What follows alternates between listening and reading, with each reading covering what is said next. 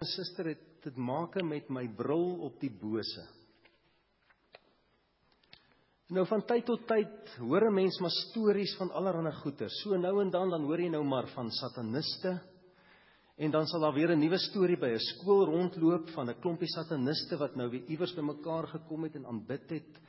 En jy sal in dorpe hoor of selfs in voorstede, en partymal hoor jy dit in koerante en jy hoor dit in tydskrifartikels. En dan sien jy ook hierdie jong mense, en dan sien jy hulle trek hierdie vreemde klere aan, hulle lyk somme boos. Jy somme van die begin af half bang vir hulle. Hierdie meisie se oë lyk vir my baie donker en onheilspellend, ek weet nie van julle nie. En ons vergeet, dis eintlik gewone mense. Sataniste is gewoonlik maar net mense wat baie seer het en wat vrek kwaad is vir alles en almal. En dan saam met dit natuurlik het Hollywood ons so mak gemaak vir hierdie illusie van die krag en die mag van die Satan.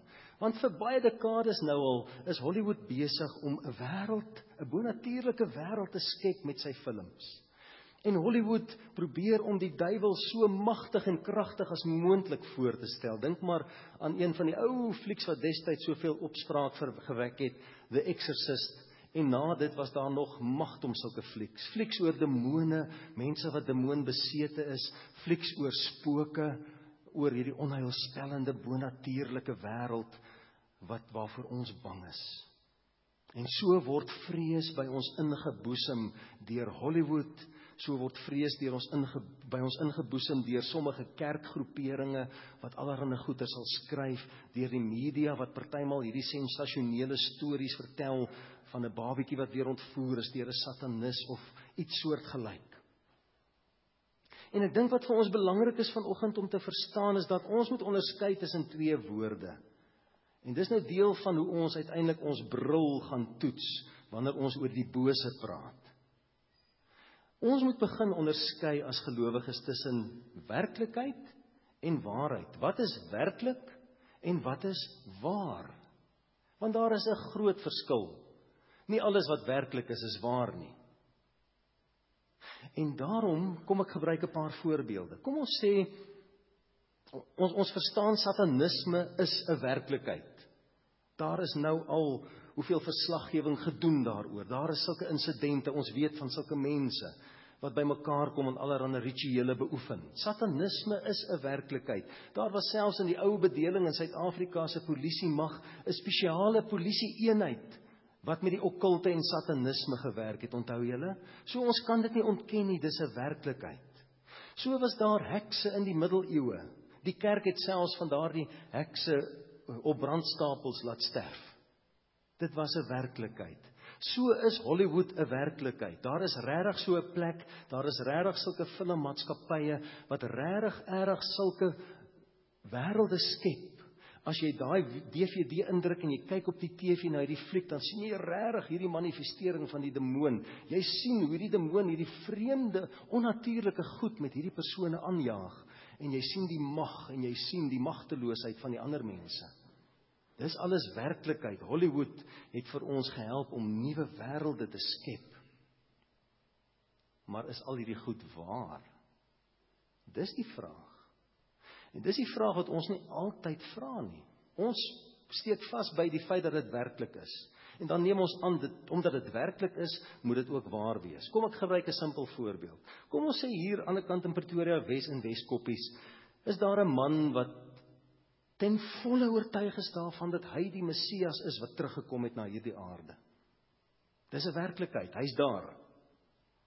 Die sielkundiges, die psigiaters, die personeel, almal weet van hom, hulle weet wat hy sê, hulle ken sy storie, hulle het verslae oor hom, waar het dit erken. Hy's 'n werklikheid, hy's daar. Jy sou soontoe kon ry, en as hulle jou sou toelaat, sou jy hom dalk selfs kon ontmoet. Maar is dit wat hy sê waar? Verseker nie. Glad nie.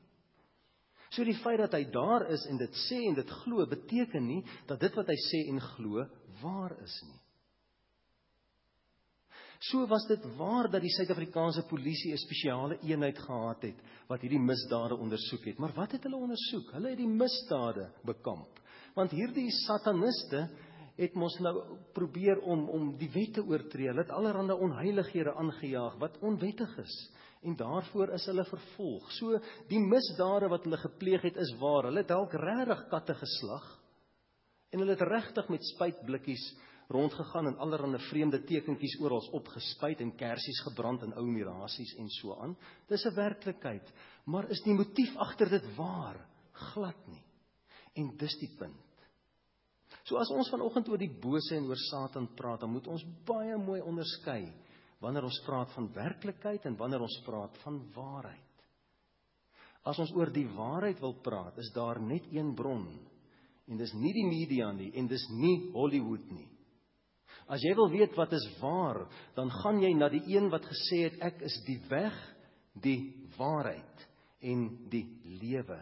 Dan begin jy by die bron van alle dinge, die ek is. God het die waarheid, want hy is die waarheid. As jy wil weet wat is waar oor bose en demone en spooke en allerhande bonatuurlike goed, dan vra jy mos natuurlik mos nou nie vir 'n satanis nie. Jy vra ook nie vir Hollywood nie. Jy vra die een met alle gesag en alle wysheid. Jy begin by God. Dis waar die kerk begin.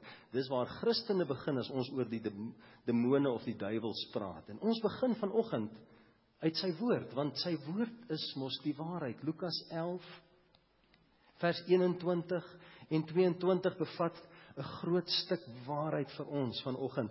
En hierdie is een van daardie stukke wat ons die heeltyd mis as ons oor die duiwel praat. Ons haal teksies aan oor die duiwel as 'n brullende leeu en die wapenrusting en al hierdie goetertjies, maar ons mis hierdie baie belangrike tekste.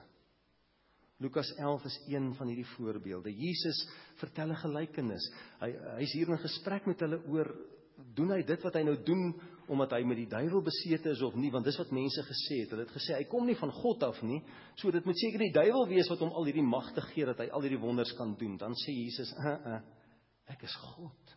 Dis hoekom ek al hierdie goed kan doen. En dan kom hy by hierdie stukkie in vers 21 van Lukas 11. Hoor mooi. Hy sê, wanneer 'n sterk man hom goed bewapen en sy huis bewaak, hy praat hier van die Satan, is al sy besittings veilig.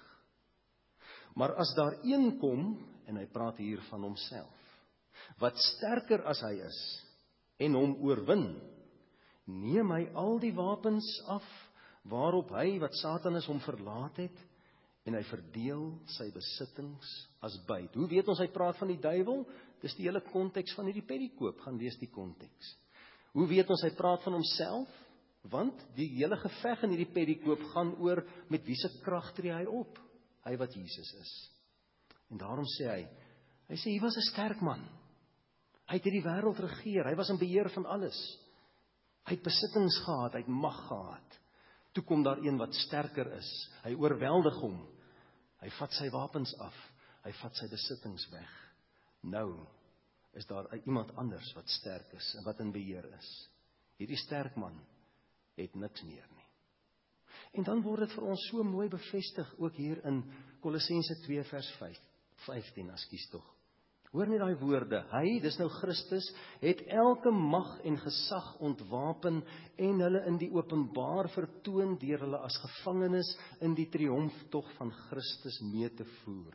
Jy sien, hierdie tipe versies is nie die top 10 populêre verse wanneer ons oor die duiwel praat nie. Ons hou van die brullende leeu versies. Maar hierdie verse is geweldig belangrik as jy die waarheid van die okkulte en van die bose wil verstaan. Met ander woorde, wat sê hierdie twee gedeeltes al reeds vir ons? Satan het nie mag nie. Sy mag is gebreek. Ons hoef hom nie te vrees nie. Jesus Christus het oorwin. Jesus het opgestaan uit die dood. Hy het die houvas wat die Satan oor die wêreld, oor die aarde en sy mense gehad het, het hy gebreek, dit is vernietig. Ons hoef nie meer vir hom bang te wees nie. Ons hoef ons eintlik nie eers meer te steur aan die bose of aan die Satan nie. Dit is die waarheid. Dis waar ons begin as kerk, as gelowiges. Ons begin by die waarheid, nie by die werklikheid nie. Maar nou is daar saam met hierdie waarheid ook nog 'n werklikheid. Die werklikheid is, die Satan is nog nie dood nie. Hy is wel ter dood veroordeel, maar die vonnis is nog nie gevel nie. Hy leef nog. Maar wat is sy posisie? Hy is soos 'n sterk man wat vasgebind is. Nou kyk, dit maak nie saak hoe sterk jy is nie. As jy vasgebind is jy magteloos. Jy kan kung fu hê en karate en swartbelt en wat ook al. As jy vasgebind is en jy lê vasgebind op die grond, is jy magteloos. Jou wapens is af. Jy kan spiere bult so ver as wat jy wil, maar jy kan niks doen nie. Jou mag is gebreek. Natuurlik is die Satan se mond nie toegeplat nie. As ek nou 'n sterk man vasgebind het en hy lê daar op die grond, kan hy niks aan my doen nie, hy is magteloos. Ek kan maar die polisie bel om hom te kom haal. Maar as ek nou my vinger in sy mond gaan druk, wat gaan hy doen? Hy gaan my vinger afbyt. Want hy het nog hierdie een wapentjie. As ek hom gaan toelaat om met my te praat en allerlei stories aan my te verkoop, wat gaan hy maak? Hy gaan my begin oortuig met sy leuns. Want hy's vasgebind, maar hy het nog hierdie een ou wapentjie, en dit is sy mond. Sy mond is nog oop. Hy kan nog praat, hy kan nog leuns vertel. Hy kan nog vir my en jou oortuig van sekere goed. Dit is die werklikheid. En daarom is die Satan nog steeds besig om gelowiges te versoek. Die Satan is nog steeds besig om te kyk of hy ons nie kan oortuig van sy leuns nie. Maar wat sê die Bybel moet ons doen? Ons moet hom net eenvoudig weerstaan. Hy sal van ons al wegvlug.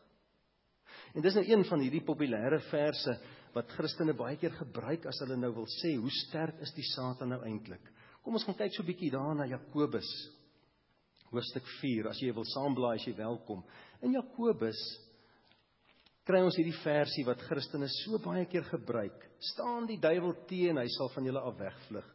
Jakobus 4 vers 7. Maar weer eens, wat het ons geleer in ons kerk? Ons het geleer, as jy die Bybel lees, kyk jy nie na enkele versies nie, jy kyk altyd na die konteks. Dit klink amper of hierdie versie, as hy so op sy eie staan, sê, die Satan is hierdie sterk, magtige wese, en hy is besig om jou aan te val, en jy sal hom met alle geweld en mag moet weerstaan, jy moet geestelike oorlogvoering toepas, jy moet olie salf gebruik, jy moet kruise plan die wêreld vol, want die duiwel is op jou. Dis nie waaroor hierdie konteks van hierdie vers gaan nie. Die konteks gaan eintlik oor nederigheid en hoogmoed. Ons gaan net 'n versie terug, vers 6. God weerstaan hoogmoediges, maar aan nederiges gee hy genade. So dit gaan oor wêreldliefde en hoogmoed in hierdie gedeelte. Dan vers 7, onderwerp julle daarom aan God, en dan as gevolg van dit wat hy sopas gesê het, sê hy, weerstaan die duiwel, en hy sal van julle wegvlug. En dan gaan hy aan met die tema van God, wat nie van hoogmoediges hou nie. Dan sê hy weer, onderwerp julle in nederigheid voor die Here, en hy self sal julle verhoog. Hy sal julle verhoog. So die hele konteks het hier te maak met God wat sê, pas op vir die duiwel, hy slinks, hy gaan jou vat op jou ego. Hy weet almal van ons worstel met ons egos, hy gaan ons versoek met ons egos. Wat was Adam en Eva se probleem? Julle kan soos God wees as julle van hierdie vrug eet. Toe val hulle daarvoor. Hulle egos veroorsaak die sondeval. En daarom in hierdie konteks gaan dit nie oor die duiwel en ons moet nou allerhande gevegte met hom aanknoop en hy's nou hierdie verskriklike groot soldaat wat teen ons beklei nie. Dit gaan eintlik daaroor, hy versoek ons deur ons egos, omdat ons baie keer vol van onsself is. Maar die konteks van hierdie gedeelte sê eintlik, weerstaan hom. Weerstaan hom, moenie dat hoogmoed jou baas word nie. Kom ons gaan terug na Lukas 11. Wat is die implikasies van Lukas 11? Want dis iets wat ons mee sukkel. Ons trek nie noodwendig altyd hierdie implikasies lekker deur van dit wat ons hier hoor nie. Die implikasies is eenvoudig. Wat besit Satan? Het hy enige besittings? Volgens hierdie gedeelte, absoluut nie. Satan besit niks. Maar kyk bietjie hoe het ons geleer oor die Satan, hoe praat ons oor die Satan en die bose? Daar selfs kerke wat sal glo, Satan het baie besittings op hierdie aarde, en hulle verkondig dit so. Jy sal by sommige kerke kom, dan het hulle borde geplant reg rondom hulle om te sê, hierdie stukkie grondgebied waarop ons kerkgebou staan, behoort nie meer aan die Satan nie. Ons het dit teruggevat vir God. Jy kan nie iets terugvat vir God, wat in elk geval nog altyd syne was nie. Jy kan nie iets vat by Satan wat hy nog nooit gehad het nie. Satan besit nie grond nie. Ons praat baie keer van vestings. Ons praat van sekere plekke waar die Satan nou sal regeer. Dink maar net aan begrafplase. Ons is bang vir begrafplase, né? Veral in die aand. Wie wil 12 uur in die aand in 'n begrafplaas gaan rondloop? Want Hollywood het jou gebreinspoel om te glo, dis waar die duiwel wegkruip, saam met sy trawante. Onthou jy? Die duiwel is soos iemand wat op 'n warm plaat dans. Die hele aardbol, die hele werklikheid van hierdie kosmos is soos 'n warm plaat. Die Satan kan nie vir 'n oomblik stil staan op daai warm plaat nie. Hy spring van die een plek na die ander plek, want hy het nêrens 'n rusplek vir sy voete nie, want hy besit niks. Hy het nie plekke nie. Daar is nie plekke wat aan hom behoort nie. Spookhuise, nonsens. Daar's nie regtig plekke so spookhuise waar die duiwel regeer nie. Hollywood het jou gebreinspoel. Die ou mense met al hulle storieetjies en hulle bygelowe het ons gebreinspoel om so te dink. Met ander woorde, Satan besit absoluut niks. Ons het begin glo, die donker behoort aan die duiwel, onthou julle? Want kyk maar in die meeste Hollywood flieks, want wat gebeur wanneer die Satan werk? Dis gewoonlik donker. Donker is bloot die afwesigheid van lig. Dis 'n natuurlike verskynsel wat deur die Skepper daar gestel is. Satan besit nie donker nie. Satan besit wat? Absoluut niks. Hoor dit vanoggend, hy besit niks. Hy wil dalk die illusie stel dat hy iets besit, maar dis 'n leuen. En so kan ons aangaan. Daar's mense wat sê, "Jene, as ek in 'n Hindoe tempel ingaan, dan voel ek sommer die Satan." Nou ek weet nie baie van die Satan voel nie, want ek is nie baie voelerig as dit by die Satan kom nie. Ek hou liewer my hande tuis, want ek stel nie in hom belang nie. Maar met ander woorde, daar's sekere plekke waar jy nou sommer kan aanvoel die Satan is. Nonsens. Jy's gebreinspoel om so te dink. En jy moet die waarheid en die werklikheid onderskei en jy moet besef die waarheid is, Satan besit absoluut niks. Dis 'n warm plaat, hierdie man dans die heeltyd, want daar's nêrens 'n plek waar hy sy voet kan neersit nie. Dis te warm, want alles behoort aan God. En so kan ons aangaan. In die verlede het mense gesê, daar's sekere musiekstyle wat aan die Satan behoort. Death metal en heavy metal. Nee, dis die duiwelse musiek. Elektriese gitare was mos die duiwelse instrumente, onthou julle? Toe begin ons dit in die kerke inbring saam met dromme en mense was woedend. Want dis dan die duiwelse instrumente. Regtig? Ons het dan nou sopas gehoor die duiwel besit niks. Hy besit ook nie musiekstyle of gitare nie. Dis wat die ouens doen met die goed wat bepaal of dit reg of verkeerd is. Dis nie die ding self wat die probleem is nie. En so kan ons aangaan, daar's mense wat begin glo het sekere klere drag, of sekere gremering, of sekere kleure is die duiwelsin. Swart is satanies. Swart gremering beteken jy's 'n duiwelaanbidder. Soos hierdie mannetjie. Julle onthou hom seker, van die jong mense sal weet wie hy is. Haarstyle, sekere haarstyle is die duiwelsin. Hoor mooi, niks behoort aan die Satan nie. Swart is in elk geval nie 'n kleur nie, dis net die afwesigheid van kleur en lig. Maar swart behoort aan God. Ek sê nie jy moet elke dag swart dra en elke dag so lyk nie. Mense gaan dalk dink jy's bietjie freaky. Maar die punt is, dis nie omdat jy duiwels is of omdat dit die duiwelse mense is wat so lyk dat jy dit doen nie.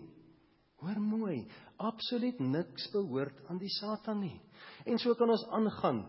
Ons het dieselfde met fantasie gedoen. Ons het fantasie vir die duiwel gegee. En die duiwel het dit gevat en gesê, alle fantasieflieks is myne. Al daai monsters wat daar in daai flieks is, het julle al sulke diere op die aarde gesien? Daar bestaan nie sulke goed nie. Hulle kom direk uit die hel uit. Dis demone.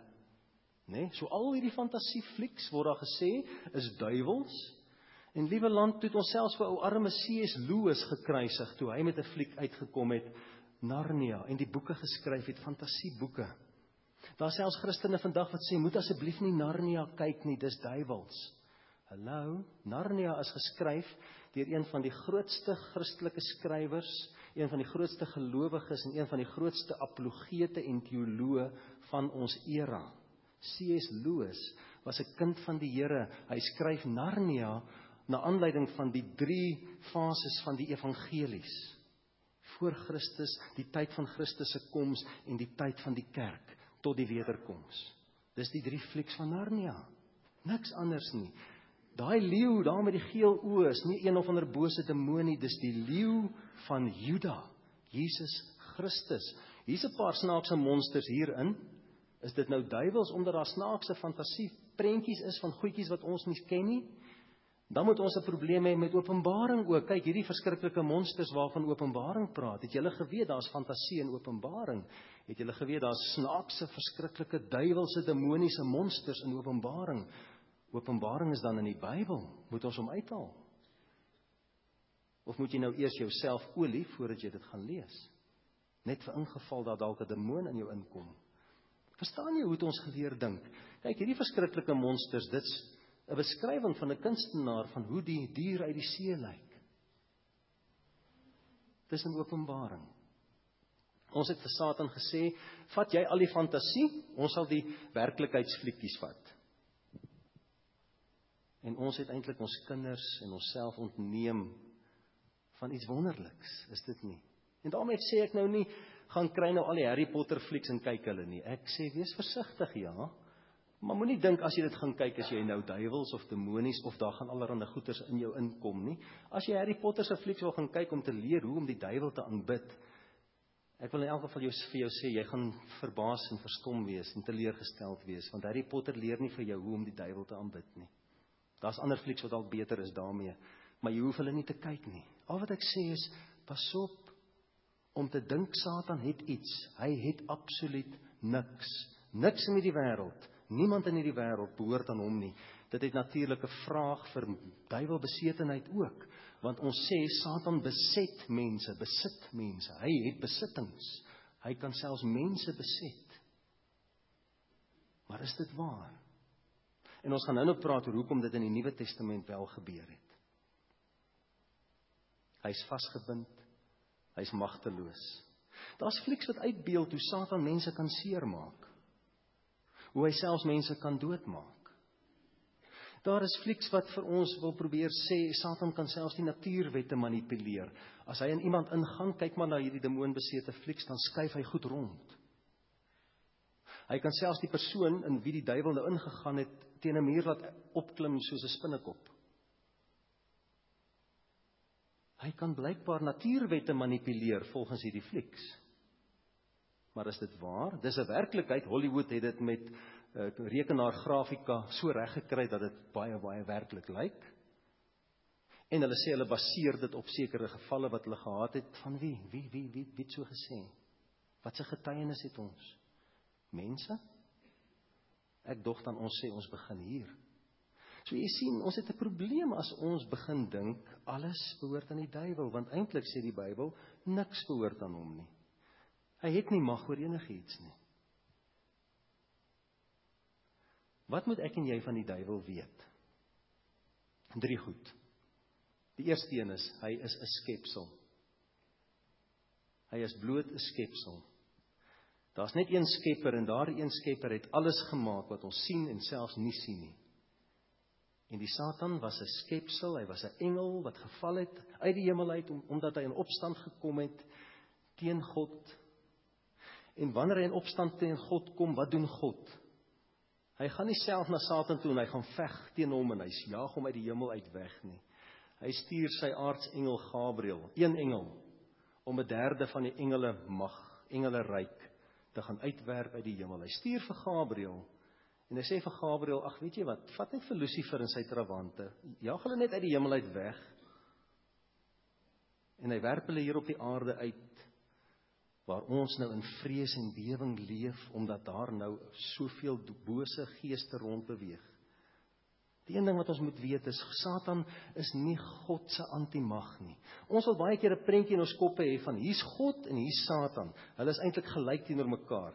God het mag, Satan het mag. God het 'n koninkryk, Satan het 'n koninkryk. God het 'n army, Satan het 'n army.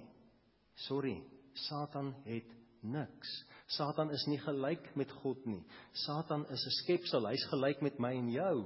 Hy's op ons vlak. Daar is net een skepper. En daarom het ons baie van hierdie valse illusies geskep. En ek is jammer as hierdie nou 'n ou haglike ou prentjie is, maar dis tipies hoe ons oor die duiwel gedink het en die prentjies geteken het en ons het hom probeer voorstel asof hy nou in stryd is met Jesus en hy en Jesus is gelyk. Hy en Jesus is nie gelyk nie. Daar was een oomblik in die geskiedenis, 2000 jaar terug, vir 3,5 jaar lank, toe die Satan die eerste keer in sy totale bestaan die geleentheid gehad het om vir God te kon aanvat op sy vlak, want Jesus het mens geword en onder ons kom woon. En vir die eerste keer het Satan die geleentheid gehad om vir God as 'n gelyke aan te val. En van Jesus se geboorte af lees ons van hierdie bose dinge wat gebeur het, van die mag van Satan. Satan was los in daai tyd van Jesus hier op aarde. Daarom was daar demoonbesetenheid, daarom was daar manifestasies ensovoorts.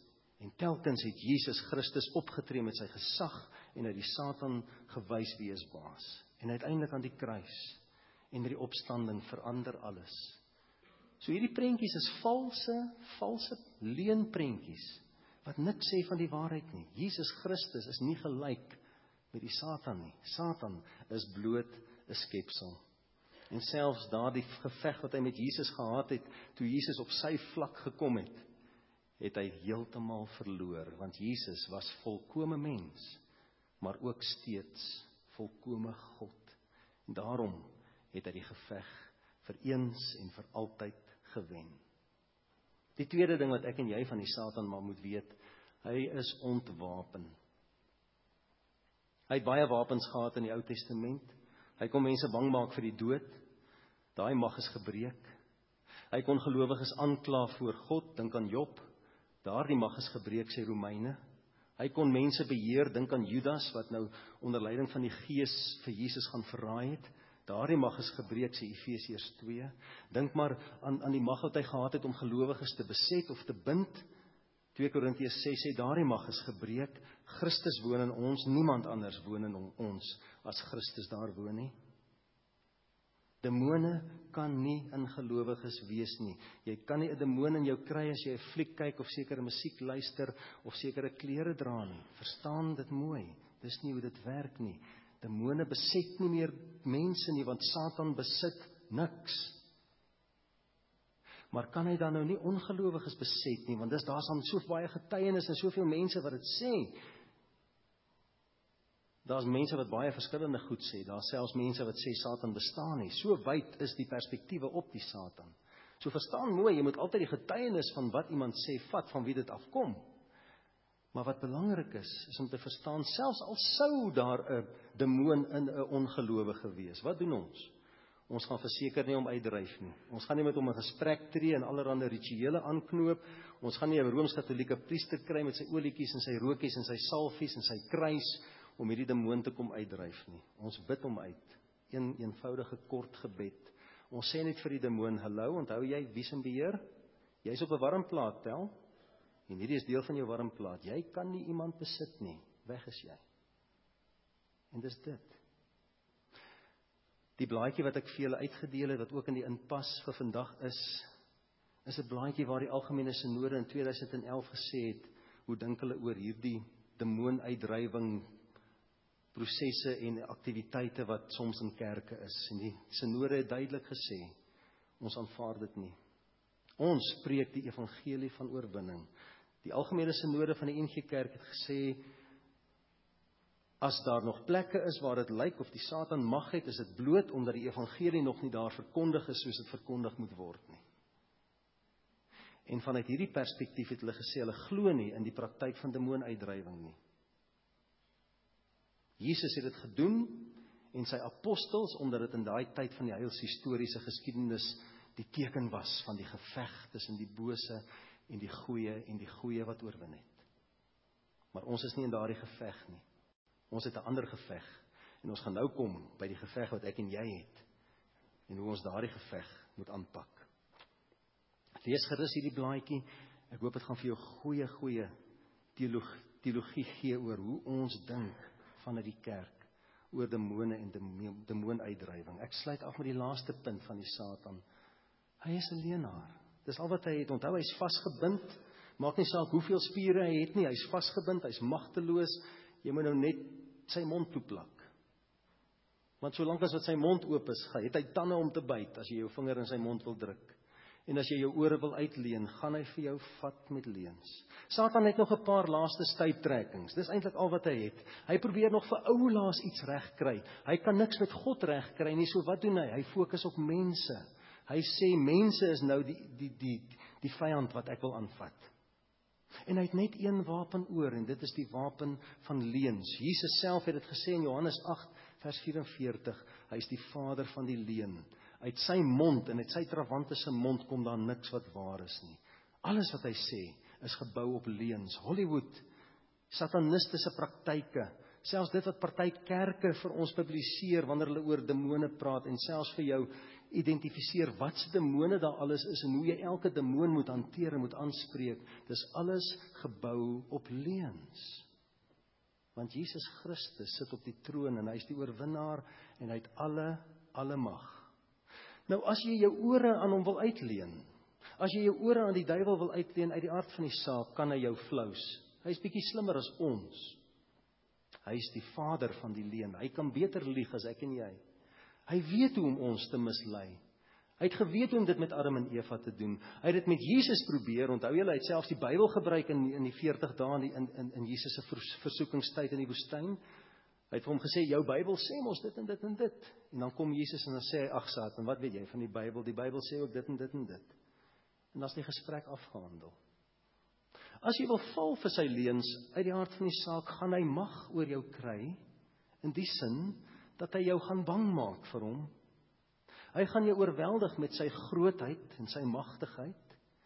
Hy gaan jou in vrees laat rondloop. Maar dis 'n ongegronde vrees. Dan gaan jy bang wees vir demone wat oral en alles wegkruip. Jy gaan oral en alles demone probeer sien. As iemand dronk is dit 'n demoon. As iemand een of ander verstandelike siekte het of 'n probleem het, dan is dit 'n demoon. Daar's mense wat so dink en so leef. Jy gaan bang wees vir vloeke. Jy gaan bang wees om naby iemand te kom wat dalk 'n demoon in hom kan hê, want sê nou maar hy spring oor in jou. Maar dis alles gebou op leuns. Nou kom mense en dan sê hulle, ja maar wat dan van 1 Petrus 5 vers 8? Daai versie sê dan nou vir ons, die Satan loop rond soos 'n brullende leeu. Dit sê mos, hy is gevaarlik. Gaan kyk weer na die konteks, dieselfde as in Jakobus se geval, is die konteks weer die hele ding van nederigheid en hoogmoed. En jy sal sien, waaroor daai hele stukkie gaan, van Satan wat rondloop soos 'n brullende leeu, en ons moet hom weerstaan, gaan juis oor daai feit, dat ons moet waak daarteen, dat ons nie in hoogmoed teen God in opstand kom nie. Ons moet in nederigheid onsself voor die Here verlaag. Ons moenie vir die versoeking van die Satan val nie. Dis die konteks van daardie gedeelte. En in elk geval sê die vers, hy loop rond soos 'n brullende leeu. Dit beteken nie hy is een nie, dit beteken hy skep die illusie daarvan dat hy een is. Hy stel homself voor as 'n gevaarlike leeu wat brul. Ons het nou nog gesien, daar's net een leeu en dis die leeu van Juda. Dan kom mense en sê, ja maar okay, maar wat van daai mooi versies in Efesiërs 6, ons stryd is nie teen bose gees of teen vlees en bloed nie, dis teen bose geeste in die lug. Dit sê tog vir ons, die duiwel is besig en hier gebeur goeters. Weereens gaan kyk na die totale konteks, en dan kyk jy ook byvoorbeeld na die soort wapens wat God gee vir daardie stryd teen die bose geeste. Dis nie verskriklike bonatuurlike wapens nie. Nêrens sê Paulus, julle moet gaan kruise plant reg rondom julle huis, dat die demone nie naby kan kom nie. Julle moet alles salf, julle moet alles bebid, julle moet die dominee kry dat hy alles kom wegbid daar by julle nie. Paulus sê, ouens, trek die wapenrusting van die evangelie aan. Wat is dit? Dis die waarheid. Dis wat Jesus aangetrek het in die woestyn toe hy die Satan aangevat het. Dis die woord. Dis die evangelie. Dis verlossing, dis vryspraak. Dis gebed. Dis nie bonatuurlike hocus pocus Harry Potter goed nie. Dis die goed wat ek en jy in elk geval onsself mee moet toerus. En dit gebeur wanneer ek die Bybel begin bestudeer, en wanneer ek insig kry in God se woord, en verstaan wat die evangelie is, en wat God se wapenrusting beteken. Dan is ek veilig, want ek gaan nie toelaat dat die Satan my met sy leuns bedrieg nie. Anders as ons nie so leef nie, dan het ons moeilikheid. Dominee Adrian vertel van die keer toe hy in 'n gemeente was waar die dominee toe hy die oggend opstaan en wil begin preek, toe werk die mikrofoon nie, en die dominee se eerste woorde was: broers en susters, kom ons bid, hier's 'n demoon in die mikrofoon. Wow. 2 Saterdag terug het ons manne ontbyt, en toe ons projektor wil gebruik vir ons slotlied, van julle was daar, toe wil die projektor nie werk nie. Sjoe, ek kon ook seker opgespring het gesê, ouens, ons nou bid. Hier's 'n demoon wat nie wil hê ons moet hierdie lied sing nie. Hy wil hierdie hele saak kaap vanoggend. Kom ons bid teen hierdie ding.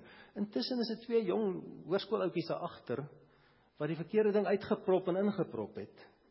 En die projektor het afgeskakel en hy moes net eintlik weer gereset het, en niemand het dit geweet op daai oomblik nie. Ons kan nie so leef nie. Ons is vrygemaak. Dis die waarheid wat jou vrymaak, nie die werklikheid van Hollywood of van dit wat mense sê en glo en verkondig nie. Dis die waarheid van die evangelie. Dis die woord van God, sy tweesnydende swaard wat jou vrymaak van die leuns van demone en van spooke en van allerlei bose goed. Ek sluit af. Haal vanoggend jou bril af. Bekyk jou bril vir 'n slag en vra vir jouself: kyk ek nie na al hierdie ou duiwelversies in die Bybel deur hierdie spesifieke bril nie, en dis my probleem. Ek moet 'n nuwe bril opsit, die bril van oorwinning. En as ek deur die bril van Jesus se oorwinning kyk na die totale Bybel, dan lyk dinge skielik heeltemal anders. En dan sien ek Satan vir wie hy regtig is. Ek sluit af met hierdie aangrypende verse. Hierdie kom uit die mond van die een wat waarheid is. Voor sy hemelvaart het hy gesê: aan my is alle mag gegee in die hemel en op die aarde. Hoor mooi. Hy sê nie, aan my is alle mag gegee, behalwe die mag wat Satan het nie. Hy sê nie, aan my is die meeste mag gegee, behalwe die 15% wat wel nog aan Satan behoort nie. Wat sê hy? Hy sê, aan my is hoeveel mag gegee? Alle mag. En dan bevestig hy dit wanneer hy sê, nie net in die hemel nie, maar ook op die aarde. Die hele kosmos is een groot warm plaat vir die duiwel. Daar's nie 'n plek waar hy sy voete kan neersit nie. Want niks en niemand behoort aan hom nie. Selfs hulle wat nie aan God wil behoort nie, wat doelbewus teen God kies, is nog steeds nie die Satan se besittings nie, want hy kan niks besit nie. En daarom het hy geen mag, geen besittings nie. 1 Petrus 3, en daarmee sluit ek af. Hy, dis Christus, is nou aan die regterhand van God, nadat hy die engele, hoor mooi, hoe die Nuwe Testament ons help om te sien, wat is eintlik hierdie bose geeste, en hierdie bose magte, hierdie demone, die gevalle engele, nadat hy die engele, en die magte, en die kragte aan hom onderwerp het, en in die hemel ingegaan het. Dit is die waarheid. En alle werklikhede rondom die duiwel en die Satan en demone en spooke toets ons altyd net aan die waarheid. Kom ons bid saam. Aan U, Here, behoort al die mag en al die gesag en al die krag in die hemel en op die aarde. Here, leer ons om deur daardie bril na die wêreld te kyk. Leer ons om in U oorwinning op te staan en in die skaduwee van U oorwinning te leef. Leer ons, Here, om die Satan se leuns te weerstaan deur ons aan te klee met die waarheid en die evangelie. Ons bid dit in Jesus se naam. Amen.